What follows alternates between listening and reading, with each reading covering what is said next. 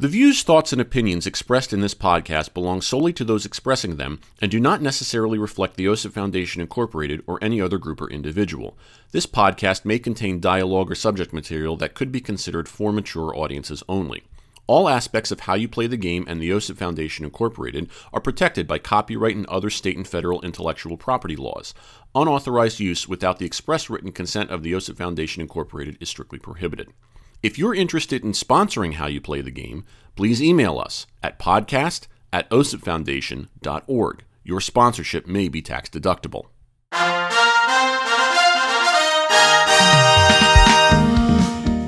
Okay, sing it with me. Ready? And French vanilla, rocky road, chocolate peanut butter cookie dough. Scoop, there it is. Scoop, there it is. Scoop, there it is. Scoop, there it is. Scoop, chocolate, sprinkles. Caitlin loves that commercial so much, I actually got an Instacart order of all of those ice cream flavors and surprised her with it one night with the chocolate and the sprinkles. Did you put them all in a row? Like the same? Yes, exactly, because I'm OCD and HSP and whatnot. So, and then yesterday she comes over and she says, "You're not going to believe what I found." I just go, "Let me guess, the Fountain of Youth? Jesus? What?" You know, and she goes, "No, a 10-minute looped clip of that commercial on YouTube. So you can just watch it for 10 minutes straight."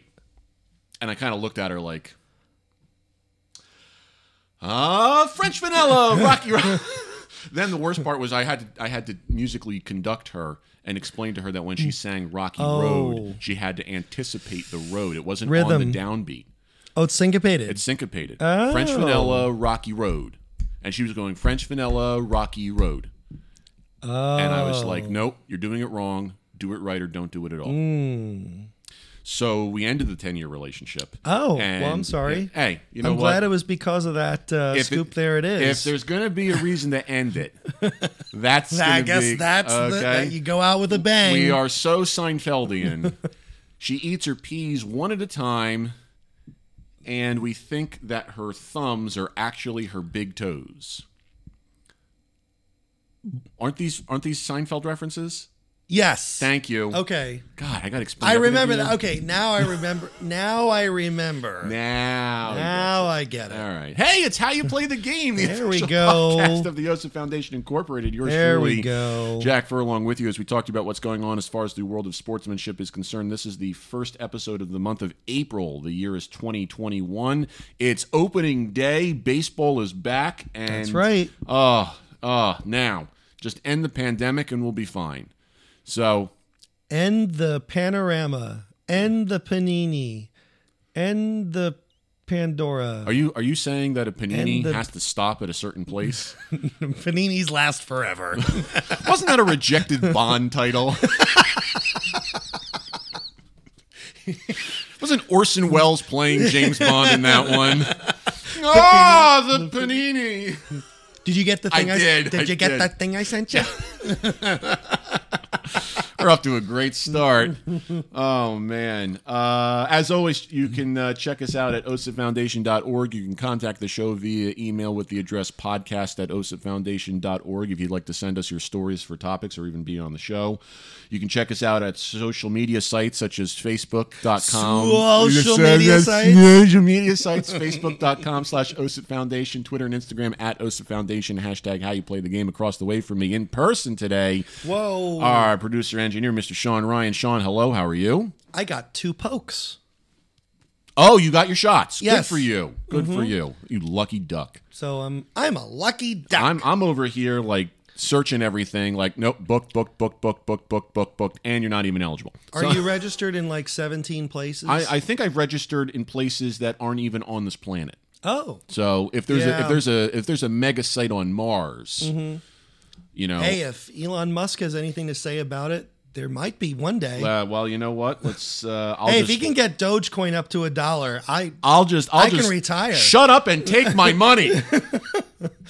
Isn't that a meme too? We go from Dogecoin to shut up and take my money from the Futurama meme. Where are all our hodlers out there? Maybe if I talk about it enough, it'll go up. Just to do everything in meme culture, stunks. Oh man. Anyway, hey, we got a good one for you today. I sent this question to Sean, and he doesn't know everything about it. Okay. So there's going to be some improvisation, but we're going to have some fun. Great question to ask, and I'll give you the background as that prompted this as we go. Okay. The question that we want to talk about today. Yes. Are fans considered part of the team? Now, the reason that we have this discussion, now, if you look at it very plainly, very superficially, you'd be like, no, they're not part of the team. Are they under contract? Are they wearing the uniform? No, they're not, okay? However, the fan bases do create that intangible swell of support. They play an integral part in the finances of professional teams. They can drive the front office to do certain things. If they're really behind things to spend more money or to there's an infinite number of ways that the fans can play that role. And if you talk to different fans, they always talk about their favorite teams in a way where they use pronouns that make them assume that they're part of their team. If I'm talking about the Yankees, I'll say, we got this guy and we got that guy. And I'm like, right. I'm not on that team. Right. So what, what is it? How do we delineate that? And I bring that up because there's a story here that makes you think twice about this in a very interesting way that deals with sportsmanship. You only think twice. You can't see this on the simulcast, but I'm knocking my forehead against the microphone. Come on, you like that. That wasn't bad. Anyway, you only think twice. Jeez. Right off the bat, if I ask you the question about fans being part of the team, what comes to mind for you? After everything you said taken into consideration? Yeah, just what talk to me about how you just responded over those last few minutes from when I started asking the question and then after I started talking about it. Where'd you start, where'd you end, all that kind of stuff.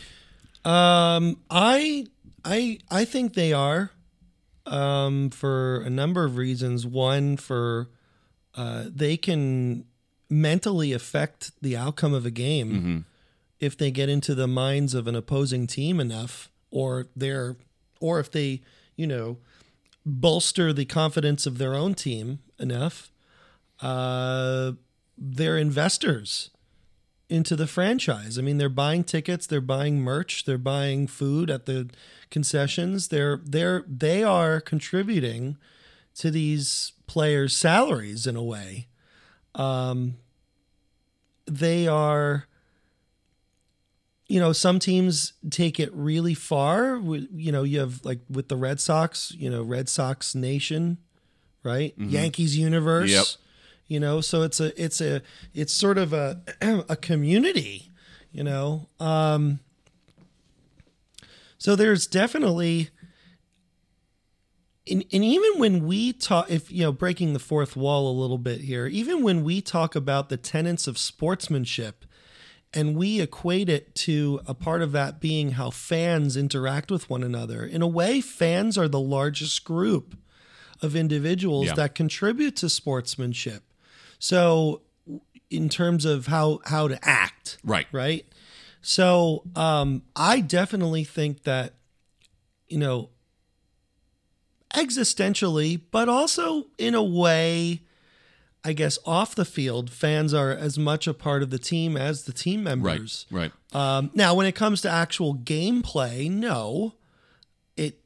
they're not in the literal sense. They're not a part of the playing team. Right. But that's not to say that they can't affect the game from off the field. Right. How to affect it negatively or positively off the field. So I think as a result, there rests a tremendous amount of responsibility on the fan not only to adequately know the sport enough to understand it and, interpret it in terms of sportsmanship to one another, but in a way they can really they can affect the outcome of a game. Right. As a kind of a side quest to this, do you think that... Do I get experience for this side quest? Yeah, you get XP. You get XP and gold. Oh, good. Yeah. No Dogecoin, though. Oh, well, you see? I'm done. See you later. I'll give you a little Bitcoin, though, if you want. I'll take that. Good. Yeah. Okay. We see it more so, I think, in basketball, hockey, and football as opposed to baseball. Baseball has it a little bit, but I don't think it has it as much as the other sports. The home field advantage, because of that, can play a role. You don't think baseball has... I don't think it has it to the same degree, because I think the nature of the game of baseball is such that the home field advantage does not play the same role. Because in a game of baseball, anything could happen in one game. Okay? Usually in the other sports, the better team outmuscles the other team, And home field, where you have your fans, can play a very significant role in that, especially in those other three sports, because you have a lot more stadiums and arenas that are indoor. So the sound reverberates as well. When you're dealing with baseball, which is a summer sport, and it's played outside for the most part, the reverberation and the sound acoustics are different, and anything can happen over the course of 27 outs. That's why in baseball, the series is much more, or holds more weight, I should say, than the one-game elimination. That's one of the reasons, like, there's that argument against the wild card play-in game, because it's essentially a game 7, one game for everybody, and you're like, you think to yourself, that's not how baseball is designed. It's designed to be played in a series with an odd number of games to determine who's better, whether it's 3, 5, or 7. And then you can argue about anything can happen in a 3-game or a 5-game series, but usually in a 7-game series, the proper team wins, or you get an outcome that is respectable and weighted enough to show that the winner was deserving of it. It's not usually an upset in the same way. It's like a long trend data analysis. Exactly. Right. Exactly. And that's going to be more accurate in determining the winner than just one game. Right. And that's another reason why you kind of I scratch my head sometimes at other sports. They're great to watch in the regular season, and I do enjoy, if I'm at a bar, and there's a hockey game or a basketball game on, I have no issue, especially if it's a regular season game, looking at it and enjoying that game as a very casual fan. But for the purposes of watching playoffs and things like that, sometimes it just doesn't have the same juice to me. But regardless, we've talked about the sportsmanship of, like, the new stadium in Minnesota for the Vikings, and how the acoustics of the stadium were built so that all of the crowd noise funneled down onto the opposing bench. Yeah. So stuff like that makes me think that, yes, fans are part of it, but at the same time, the pinnacle of sportsmanship for fans, I feel, is to be able to be a fan and not affect the game. In my opinion, and it's very gray.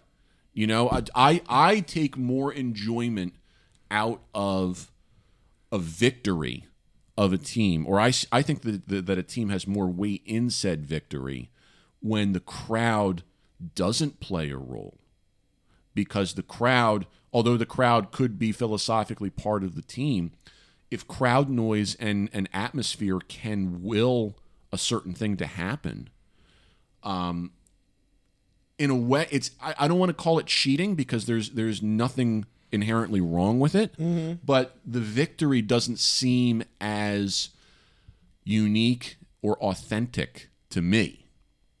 That also brings up a point of, what was happening during the pandemic, like with no crowds. Right. So how does the team, I'd be curious to see if there's a study about how teams performed without a crowd. Well, I'll tell you right off the get-go, you watch a lot of the baseball games and you read those things about it. They had the fake fan noise pumped in.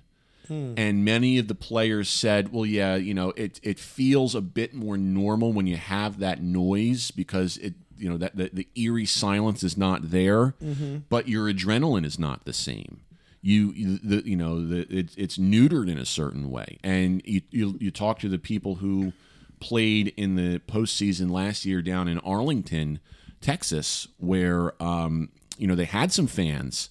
And it was a different story. And you talk to the players in spring training where they have a limited number of fans at their games, and they're saying this is better. An exhibition game with some fans is better than anything that we did last year after the pandemic started. So I do think that there is something to it. So then would you say that the crowd could also positively affect the performance in a nurturing way? Yes, because it produces the soundtrack to the movie that is the game. I'll give you an example that I recall from my childhood. Remember those graphing calculators? Oh yeah. What was it? The TX-83s, things like that. Did you ever have games on your graphing calculator? I had Tetris. Okay, yeah, I think I had that too. I think I had like a racing game and things like. Okay, so anyway, and I think I had blackjack as well. Okay, but anyway, I would always tend to play those games either at lunch or like on the bus ride home, and the ambiance of screaming teenagers was the soundtrack to those games. You not only do you have that externally, you have your thoughts from the day internally. It creates a certain atmosphere while you do that. I remember one morning, it was probably like almost 7 a.m., and I was getting ready to go to school, and I had a couple of minutes to kill, and I started playing one of those games, and I was like, uh-oh, what's wrong? There was nothing wrong. The game was fine. It was that the sound was not there. It felt empty. It felt weird. I felt like I was doing something wrong. Interesting. So it just you can tell that there is that nature to that. And I think that there's a nurturing aspect of that for these players in that fans do play a role because that's what they expect. That's what they experience. And one of the things that was discussed was. You look at baseball and how they had no fans last year. People were wondering, is this going to be normal for them? And the response was usually, all of these players, as they came up through the minor leagues, were usually playing in stadiums that had little to no fans. Right. So it's not that foreign to them. Right. And we've all of us who are ball players have been in that scenario. You've been in scenarios where you have, a modicum of fans, and you've been in scenarios where you have no fans, and you just kind of have to, you learn to roll with it a certain way. The pro ball players probably weren't thinking it the same way just because, when you're in a stadium of 50,000 people versus 0, you notice that, It plays different mind games with you. The acoustics are different too. Yeah, exactly. If you're out on a field and you're just like little league and there's no reverberation. Yeah. You can hear the sounds of the trucks and the traffic down the road and this, that, So, and musicians too feel that, I think. I would agree with that. It's a lot better when you're playing to a crowd. It's a totally different feeling than when you're not playing to anybody. It's a different feeling when you're playing even as ambiance to a couple of people versus nobody versus a lot of people. Which can, in speaking from both sides of it, can negatively affect you too. Yes, if you've got performance anxiety or stage fright but you're inherently a good musician, it can affect you'd have to channel that into adrenaline, which is a whole different process and a whole different topic. But the interesting thing is that it's not unlike, do you know what white coat syndrome is? Vaguely, yes. Explain it to our listeners because they might not know. So when you go to a doctor's office, right? They test your blood pressure. They test your blood pressure. Yep. And a lot of the reasons why it's higher, it's because you're nervous about being at the doctor's office. And they take that into consideration, Yeah. right? Yep. And that's what's called white coat syndrome. I've been there. So me too. Yeah. So they're like, oh, your blood pressure. Well, you're here. So Yeah. like, but that's a determining factor. So, Yeah. So there was, I believe there was a study on that very idea, and I can't remember who did it. Oh, this was years ago, where they had where doctors for a while made house calls and came to you, Right. and took your blood pressure, and like the average was like much lower than it was when you were at the doctor's office, Right?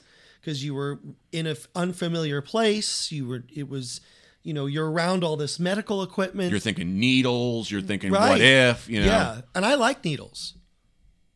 I like getting shots. Let me put that out there right now. I thought you were talking about the character played by Flea in Back to the Futures 2 and 3. No, but when I was getting my shots, like the vaccine, I was like so excited. I was like watching it go in. I'm like, oh, this is cool. Yeah. I'm weird. Breaking news, Sean is a heroin addict. No. Story at 11. I saw a guy give himself the vaccine under a bridge the other day. Wow, I didn't know they were so accessible. Oh, my God. He was really amped up after No, that. he was really happy. He was willing to give me some, too. And I said, thanks, but no thanks. I'm on my way to the doctor now. Why don't you give it to that I don't guy want over white there? coat syndrome. No, give it to the guy who looks like he can't afford it right now. Yeah. You know? Crazy. But anyway, sorry. so Go Sean ahead. likes needles, and I love getting shots. yeah. I know, I'm weird. well, to be honest with you, I don't mind shots myself.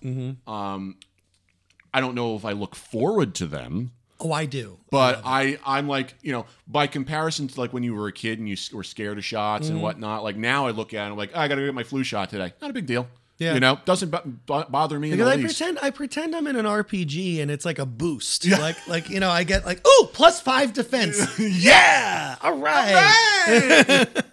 Yeah. That's how I feel about it. You're a little weird, aren't you? Well, I mean, that's why we're doing this. No, okay. For me, it's more about like having blood drawn that drives me nuts. I get white coat Did I tell you syndrome I over passed that. out once from getting blood drawn? Oh, really? I think So- you did tell me that. Yeah. So I was back when I was living up north, Right. North Jersey. I decided to be, it was my first time drawing blood, and I was Right. like, I'm really proud to do. You were this. donating blood? Yeah. Okay. So I was donating blood, and they gave me that ball to squeeze. Right. And I said to the nurse who was drawing the blood, I was like, is it normal to like see two of you right now? Is there someone next to you? She's like, no. I'm like, why are the corners of my eyes getting black? Is that normal? She's like, after this much? No. Okay, we're gonna stop now. and she pulled it out and she's like, here, have some cookies. Yeah. And she's like, you probably shouldn't do this again. Just Yeah. You probably shouldn't do this again. Not this much. Well, look at it this way. You got free cookies out of it. I did. Yeah. So I can't. I actually went to the doctor about it. They're like, some people just have this mental. Yeah, they can't do it. They can't yeah. do it, and that's. I'm like that too. I don't mind it for tests. Right. That's okay. That's a small amount. Yeah, exactly. For me, like I still get the white coat syndrome when I have to have blood work done. Mm-hmm. But I always tell the doctors, the nurses, whoever, they'll have me come into the office and sit down, and I'm like, do you mind if we do this in an exam room where I can lie down and not look at anything? Mm-hmm. And they look at me like, oh, you're one of those people. I said, I'm 6'3", 225. The bigger they are, the harder they fall. What do you want? Twice the price. Exactly. Double the fall. All right, Count Dooku, who likes needles. So they're usually good about that. But like when I was 17 in my first aid health class in school, we were just talking about the carotid artery, and I fainted and split my chin open on the linoleum floor and had to get stitches. So, Really? Yeah. Oh my God! And they were you never told me that. I'm sure I've told you that. I got this big scar right here from it. Yeah. They were talking. My health teacher was talking about the carotid artery, and I had the latest lunch in the day. It was like a 7th period lunch, and I forgot to have breakfast that morning. And this was like a 6th period health class. So I'm thinking to myself, like, is it normal to like feel like I need to throw up right now, even though I haven't eaten anything? I'm like raising my hand, like trying to get the teacher's attention, like, can I, and I'm like kind of looking at her, like, and she's not. She sees me, but she's not calling on me. So finally, I'm just like, I can't do this. So I just get up and I leave, and like 10 steps out the door, I just faint, and I wake up, and You're in the nurse's office? no, I'm still on the ground. Like What? 30 seconds So later, no one whatever. saw you? No one saw me at all. I'm just laying there like this, and actually, one of my friends. Were you bleeding all over the place? Oh yeah. Yeah, one of my friends started walking down the hall, saw me on the ground, turned around and walked the other way because he didn't want to get involved. And I never let him forget that. I never let him forget that. I don't see him that much anymore, but I make sure he knows that that's a thing. Okay, That's wow. yeah. So then one of the hall monitors saw me, like rushes over to me. Gets help, gets the nurse, all these different things. My mother came and got me, took me for stitches, and it was fine from there on out. It wasn't that big of a deal. But it was, yeah.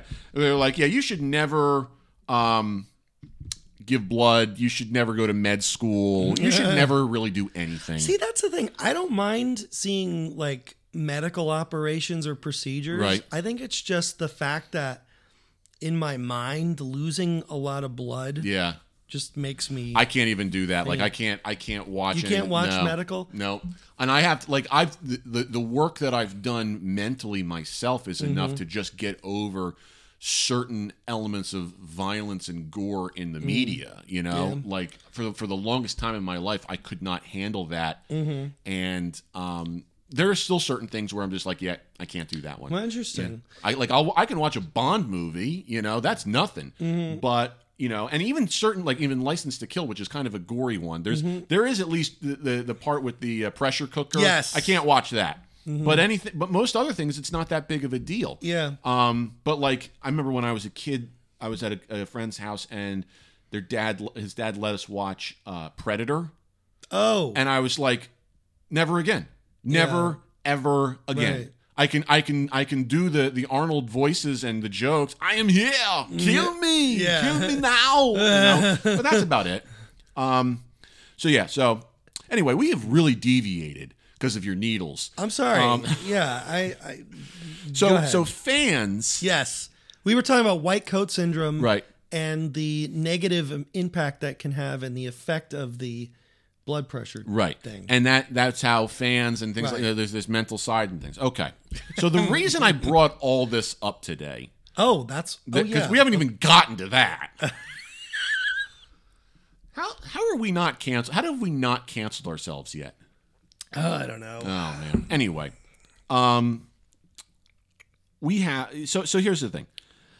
There was a story earlier in March down in Arlington, Tennessee, that made me think of this. Okay. A high school girls basketball team was in a playoff game, and after the playoff game, a fan of the Arlington team, which was hosting the game, punched the head coach of the visiting team repeatedly, knocked him down, sent him to the hospital outside in the parking lot, and then fled the scene. Wow. Okay? However, that's where things get a little weird. It is then discovered that the kid who punched the losing coach was the son of the head coach of the Arlington team that had just won. And this is girls basketball. This is a mother who's the head coach of the Arlington team. Her son is assaulting the male head coach of the visiting losing team, girls basketball, on the campus of this high school. He then the kid then gets in the car of players from the Arlington girls team and drives away. All right? Wow. Now, the TSSAA, which is the Tennessee Secondary School Athletic Association, their version of our NJSIAA, Okay. investigates the Tennessee or the Arlington School District does their due diligence in trying to figure out what happened. They the whole nine. Mm-hmm. And here's the letter. If I can access it here. Okay. The school, once they saw this, did their own investigation, and the letter from the TSSAA regarding their findings states the following. According to the information submitted to the state office, the following incident occurred. A young man identified as an Arlington High School fan assaulted the coach of the other team, striking him from the side. He was knocked down and punched several times while he was on the ground. It was reported that there were probably 5 other individuals with this young man. He was identified as the son of the head coach of the Arlington girls basketball team. Police were called, and this assailant was arrested after they found him. The coach was sent to the hospital. He pressed charges against the assailant, and the young man was taken into custody. The administration of Arlington High School came up with their own report and their own sanctions. Okay. Arlington High School proposed the following action. The head coach of the girls basketball program would be suspended for the next 2 games. Okay, so this kid's mom would be suspended. The young man responsible would be banned from campus for the remainder of the year and dealt with by the sheriff's department.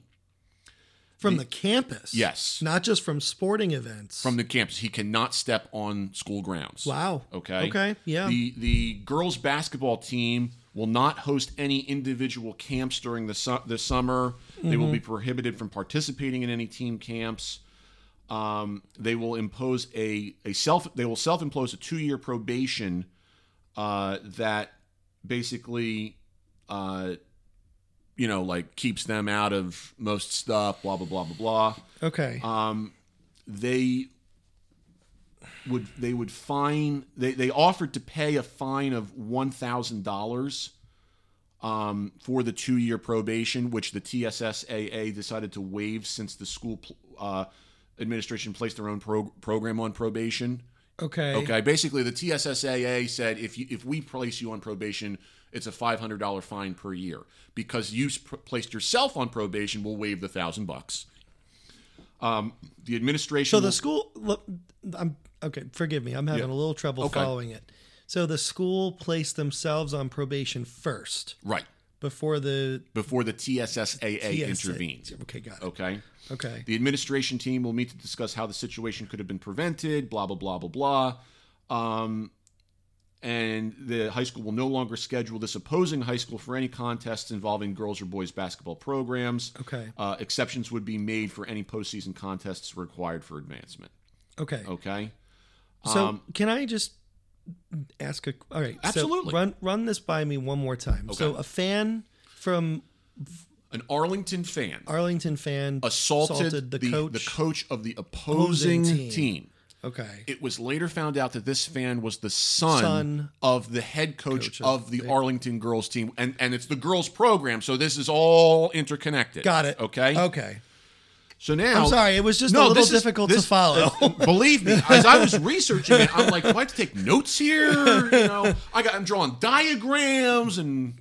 I'm just trying to figure out how this is all connected. It was like that meme of Charlie Day from It's Always Sunny, as he's doing the conspiracy theory, with the cigarette and the bloodshot eyes. And, I love that. The strings and whatnot. Yeah. So, okay. So the TSSAA says in their letter, after reviewing all the information, we feel that this is not enough of a penalty.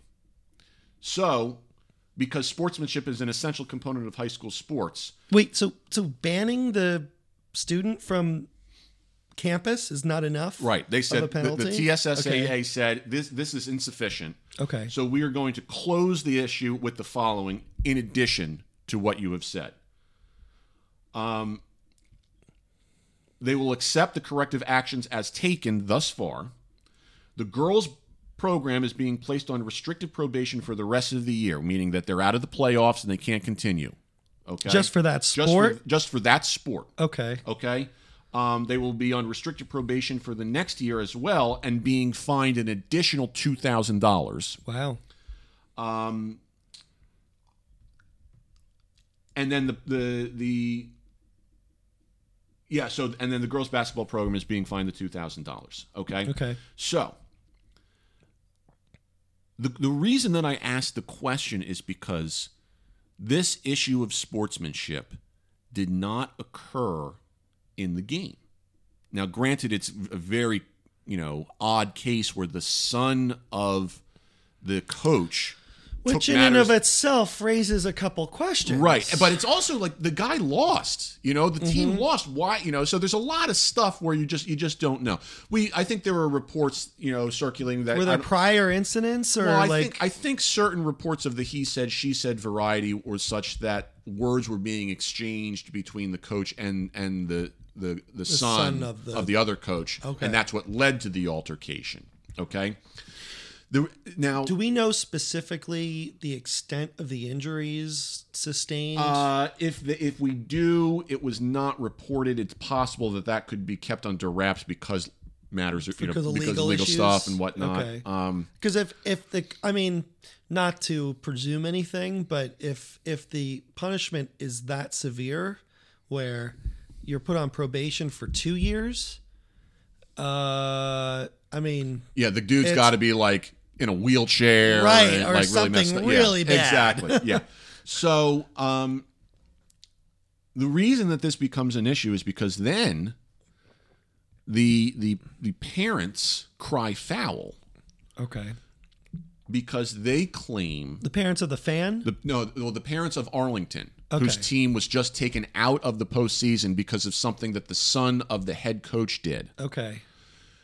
They believed that out of all of this, the girls did not deserve to be removed from postseason play, especially because of the pandemic and how they've already lost a season. They've already lost a lot. They don't want to penalize the innocent girls anymore because of the actions of someone who's not on the team. Okay. And that's where you get the question of, are fans considered part of the team? Because obviously we might be able to say the son of the head coach is a fan of his mother, the team his mother coaches, the high school, all these things, So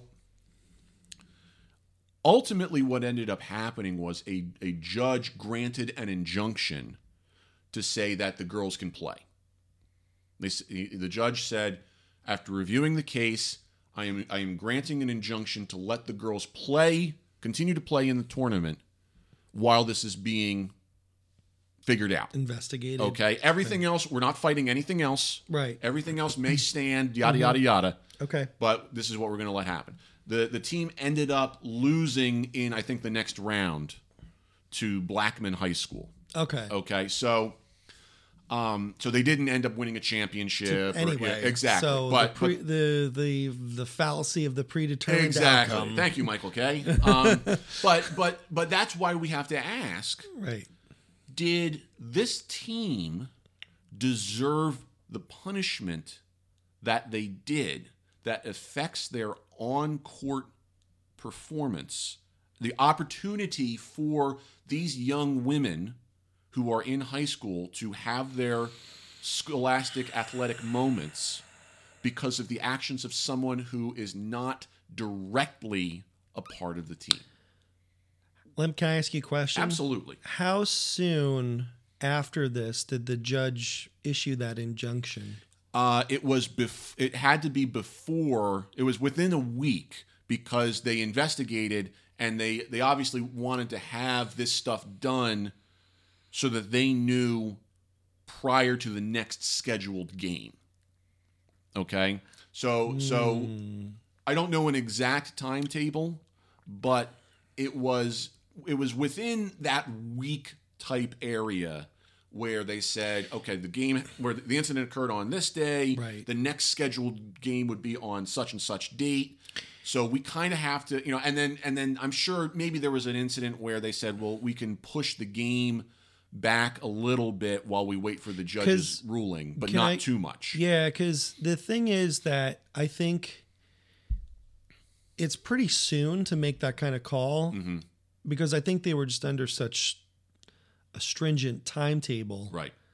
But I think after the season's over, they should reopen the issue and examine it a little bit more closely. Right. Because you never know exactly who was involved. I mean, was the fan acting as a lone wolf? Right.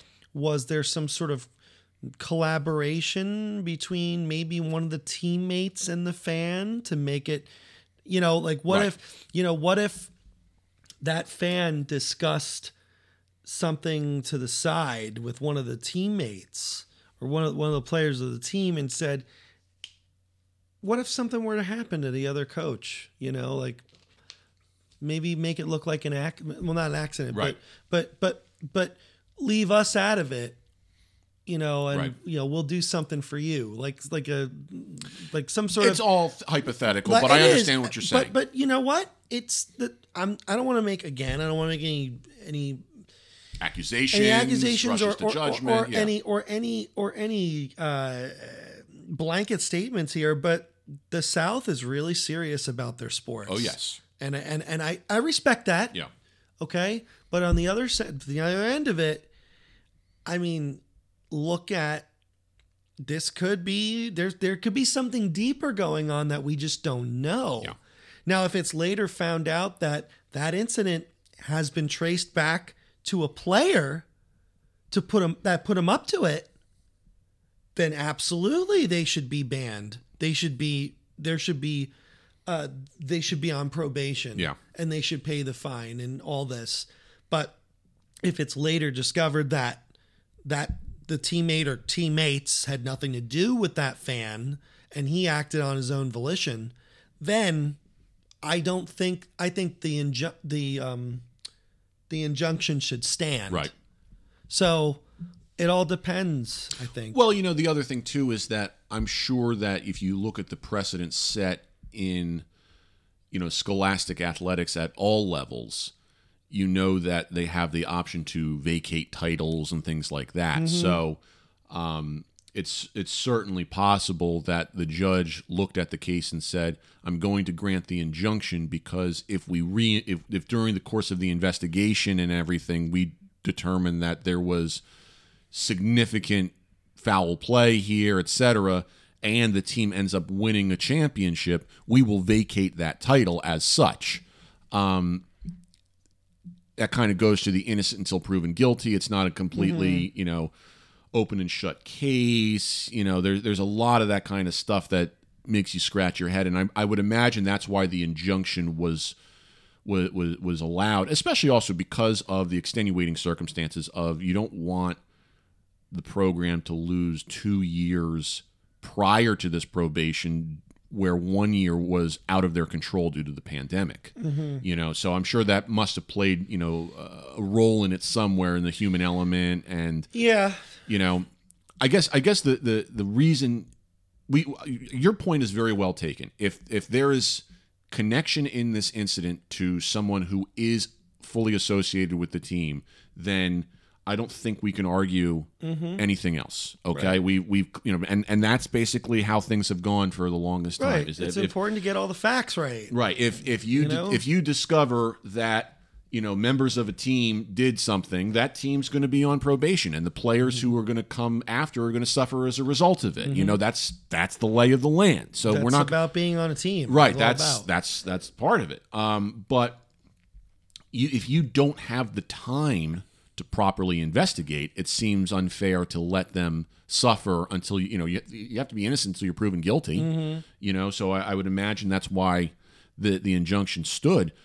But there is time between I would imagine there's time between the two seasons, right? Oh, absolutely. I mean, after the playoff run is over, you've got plenty of time to investigate. Because I think something of that caliber should be investigated. I don't think there's any question about that. I think that there will be continued investigations, and I think that I think the reason that this case was stood out for this reason was because our fans part of the team. If we don't know, let's for now assume that this kid acted alone. Okay. Okay, just make that assumption right now. Okay. I will make an ass out of you and me by assuming. Great. Now I feel like the idiot. Okay. Jerk. Yeah. Well, yeah. Well, yeah. If this kid acted alone, is that reason enough to impose the penalties? No. Okay. So you think your argument in that case is, if this kid acted completely alone, the program does not deserve to be on probation or suffer any of these consequences. If he's not part of the, if the incident did not occur, especially it didn't occur during the game. No, right? It was after the game in the parking lot. Oh, well, then no. Okay. Because the team had nothing to do with it, ostensibly. Right. If we're assuming that he acted on his own. Right. But I think what the governing bodies are saying is that the schools have a right to protect other people, or have their job to protect other people and to enforce sportsmanship at all times, and that's why the penalties are still enforceable. Now, granted, we can obviously, but the school did self-punish. yes. So but the point there is that not that they shouldn't have self-punished. It's that if this kid theoretically acted alone, how is the school supposed to know that this is a possibility and that they're at fault and therefore they have to self-punish? Obviously, we're taking a lot of liberties here. We're looking at things in a very black and white way. We're looking, and the other thing too is looking at it at the scholastic level is different than looking at it at the professional level. If a fight breaks out outside of Yankee Stadium, the Yankees don't get penalized. Even if a fight breaks out in Yankee Stadium, the Yankees don't get penalized. So I think anything when scholastics are related, and especially involving minors. Yeah. You've got, these are the people that mine for gold and minerals, right? Yeah, and Miners. Dogecoin. Right.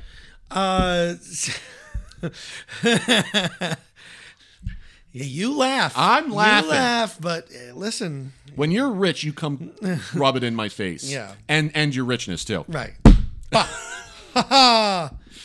So I think the issue is that if these are minors under the age of 18 and there is a safety issue, then maybe the direction that the school should take is not so much directed at the team, but directed at which they did. The individual's not allowed on campus anymore, right? And for the remainder of the year. And so he's effectively expelled, right, for the remainder of the year. But I think as a result, there needs to be discussion about this sort of thing not just for the teams, but for the fans of those teams. There should be some sort of program or some sort of seminar or whatever that they should be heavily encouraged to attend. It's another situation where you can't force them to go to this thing, but I don't think the team, if we're assuming that he acted on his own, right, the girls on the team should not be held responsible for that, because the issue of bad sportsmanship rests on the individual in this particular case, right, against the coach of the opposing team, and whatever issues they have, they can pursue that legally, right, and get because this is beyond sportsmanship at this point, right. This is safety. This is assault. This is assault. Yeah. So this is a legal issue now. It's not just an issue of sportsmanship. Right. Even though bad sportsmanship was the impetus to all this, right? And so if we're assuming that that the team had nothing to do with the assault on the other coach via the fan, then the team, I don't think, should be held responsible for that. Does that mean that they shouldn't learn about these sort of things? No, I think they should. I think they should be kept abreast of the situation and should be given, should have people like OSIP come to their school and talk to them. Shameless plug much. But should talk to them about the impact that fans can have on a sport. Yeah. But in this particular case, since it happened after the game in the parking lot, although on school grounds, there is definitely some merit there is some merit to some sort of punishment that should occur for the school, maybe, right, or for the lack of safety on school grounds. But in terms of the specifics of the sport in the girls' basketball, for the girls' basketball team, I don't think there should be a penalty for that. It's one of those things where it's like it takes the bad action to expose the loophole that we didn't see, and that kind of ruins it for everybody, so to speak. Right. I know that's kind of a grotesque or crude way of summarizing it, but I certainly don't mean to make this comparison, but for example, you look at the attacks on September 11th, talk about the exposing a loophole basically in our safety. And that, for lack of a better term, ruined it for everybody. And now, safety measures are what they are to prevent that. Now, granted, of course, I think we can all agree in that case, it's like, I don't, with the exception of the hindrance of having to get to the airport early and go through everything. And take off your belt and shoes. Exactly. You're just like, oh, for the love of God. But at the same time, it's like, if this is the most I have to do to make sure that I'm safe on an airplane. Well, how are safety measures? Well, see, here's the thing, right? This is a broader topic, but how are safety measures created? Well, one bad thing has to happen and you'll in order see, for it. Like, how are speed limits invented? Well, one idiot was driving really fast and a lot of idiots started driving really fast, and a lot of idiots died behind the wheel because they were driving too fast, and now we have seatbelts, right, and now we have speed limits and safety precautions, right? And all those so different something things, bad has to happen in order for those precautions to exist, right? Right. I mean, just look at on even a broader scale. Look at how our Constitution was formed. Right, exactly. We were just off the heels of a war with a tyrannical government. Yeah. Of course we're going to create these items in our Constitution, right? Right, yeah. So, but more germane to this specific instance, George Washington would very much be on your side with this, apparently, is what you're saying. You going to go chop down a cherry tree? I shall not tell a lie. Was that Lincoln? No, that was Washington. That was Washington. Okay. It was all fabricated, but yeah, he didn't have wooden teeth. Exactly. So, and I can't believe that Lincoln freed the Japanese. Right. Amazing. Yeah. So I think that in this particular instance, there does need to be a safety review for the school. Yeah. As a whole, you could make, just not penalties for the specific, just not penalties for the team. Yeah, you could make the argument that the TSSAA would say, listen, we are, the penalties against the school for failing to protect this man, will be adequate in showing that, there needs to be restitution. You failed to live up to sportsmanship, safety, this, that, the other, blah, blah. But is that the TSSAA's responsibility? That's another good question. Because their responsibility is more germane to the sport, right? I mean, I obviously it's two athletic programs, and I guess that, it's not like an umpire during a baseball game having to eject a fan, right? Right. Very rarely does that happen, because most of the times, but that fan has something to do with the sport. Right. And I would say that the TSSAA had to get involved here because the incident was germane to athletics. Right. The coach was on the opposing campus because of an athletic event. So it wouldn't surprise me.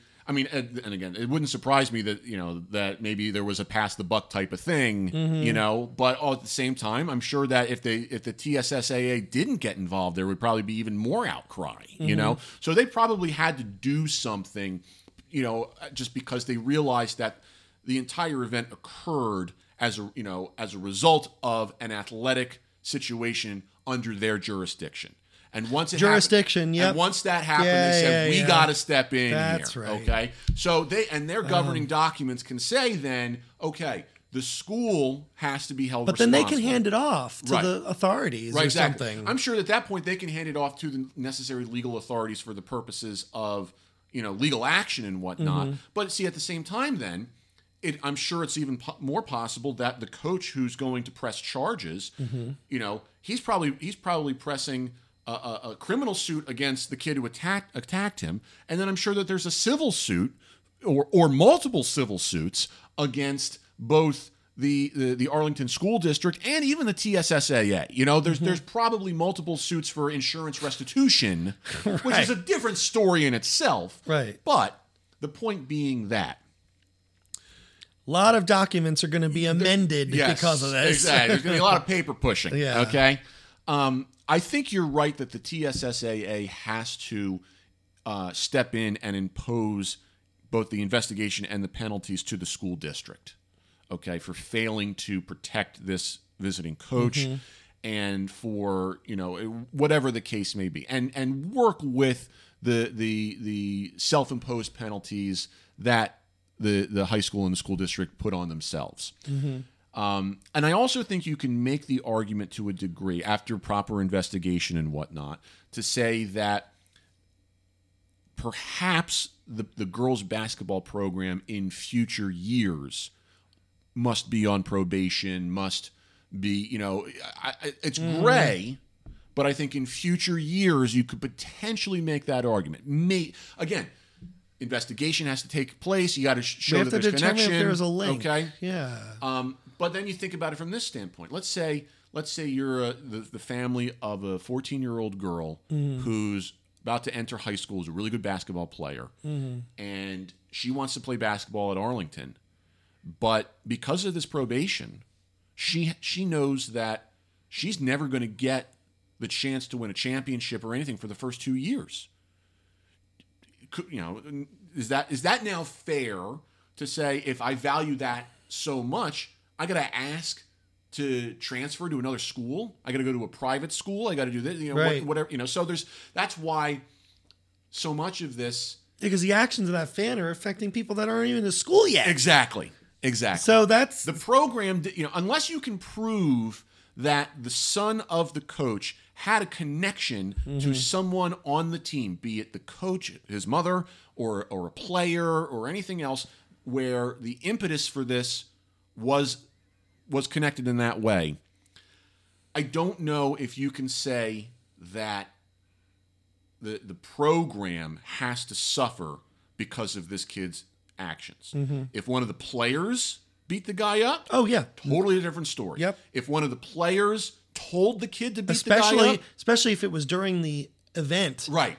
Especially, right. And legal documentation is such that these privileges and protections are extended to everyone until they leave the game site.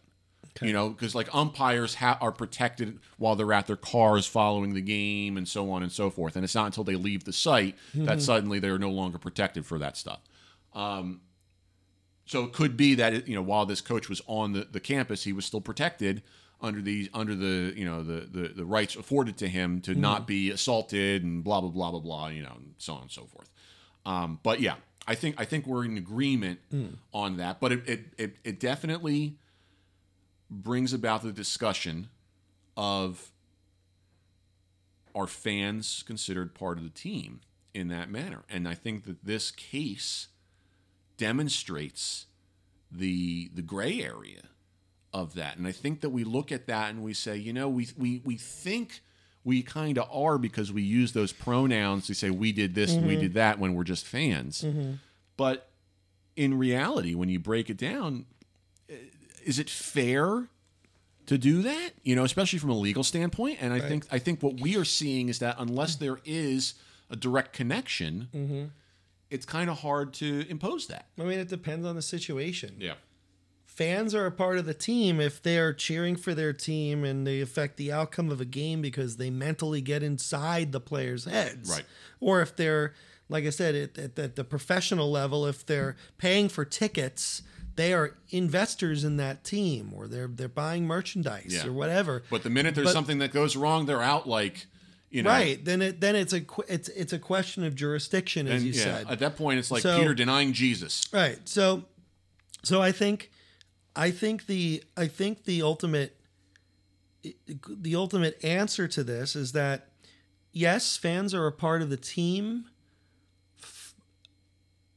In a moral sense? From a I don't think moral is the right word. Moral's not the right word. I guess more in spirit sense?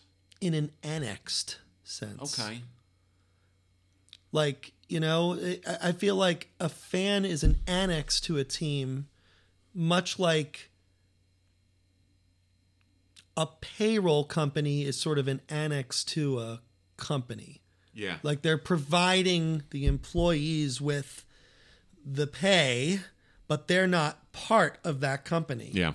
You know what I mean? They're almost like an independent contractor. Yes. So fans are the 1099s of the sports world here. No, really. I think that's a good analogy. I think you can make that. They are the independent contractors that are brought on to support. They are the temps, if you will. Yeah. They are the contracting positions and okay, I can see that. Because if something legal goes down, they're out, like with a 1099 employee at a job, you need to have your own insurance. Yeah. You're on your own. Yeah. So I think that's actually a pretty good analogy. I think you could make that analogy for something like this. So yes, they are in the sense that they're not directly part of the play, but they embody the spirit and the family aspect of it. But when you get down to the nitty gritty of legalistic contracts and all that stuff, it's like, nope, they're not. Yes. And it's an important distinction to make. Yeah. Because in this case, I look at this and I say, and again, we're in New Jersey and this is in Tennessee. Okay. We don't know all of this stuff, but unless the governing documents say otherwise, it feels a little unfair to punish the girls' basketball program. I agree with that. Yeah, I don't think they should be punished. Unless they they find a link. Yep. Then it's a different story. So, well, I think we solved that one. We did. We did solve it. Yeah. It's one of the few questions that we actually answered. Yeah. Like usually we end with the podcast by being very ambiguous. Yeah, ambiguous. Yeah, I don't know why I couldn't say that word all of a sudden. And just not answering it fully, but I think we fully answered this question. Yeah. And the question could still be open for debate in certain ways as well. Especially with other incidents that could occur. New information is always provided, and especially with germane to this case. We've used the word germane 4 times. It's like a lot of German. Yeah. So I think this is a good one. Yeah. No, this is good. This is good. Well, I think that solves this one, and the TSSAA and Arlington School District will be getting our bill. Yes. And we haven't even done. We have pontificated, but all I can say to them, you're welcome. No need to thank us. Just pay the bill. But yeah, I think we're in a good place now. Yeah. So as always, everyone, thanks for listening. You can always check us out at osipfoundation.org. Contact the show via email with the address podcast@osipfoundation.org. On social media, facebook.com/osipfoundation, Twitter and Instagram @osipfoundation, #HowYouPlayTheGame. Sean, thanks for being back with us after the little hiatus for the surprise that we haven't revealed to everybody yet. Yes. But give it a little bit of time, everyone, and you'll know sooner. It was very interesting. Yes. So we'll be chatting about it real soon, but you gotta wait. I don't know. Guess what? All right, now that we've done that, we're ready to get out of here. All right, thanks everyone. We'll see you in a couple of weeks. Until then, treat each other with respect. How You Play the Game is a production of the OSIP Foundation, Incorporated. The producer-engineer of this episode is Sean Ryan. Music by Soundspring Studio. The executive producer of How You Play the Game is Jack Furlong. For more information, visit osipfoundation.org.